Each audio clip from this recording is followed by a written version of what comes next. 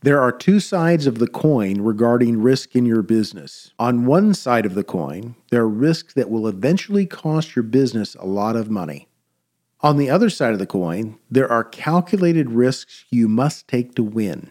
Avoiding costly risks and calculating risks can be very difficult and painful. Companies hire me for my intuition, discernment, and thinking about the risks they have to get a handle on. They also seek my counsel to discover potential risks they can't seem to clarify, measure, and mitigate.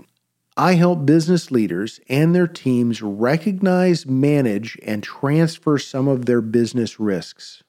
My 3 areas of focus are: first, technology and product development risk; second, sales and marketing risk; third, organizational health risk.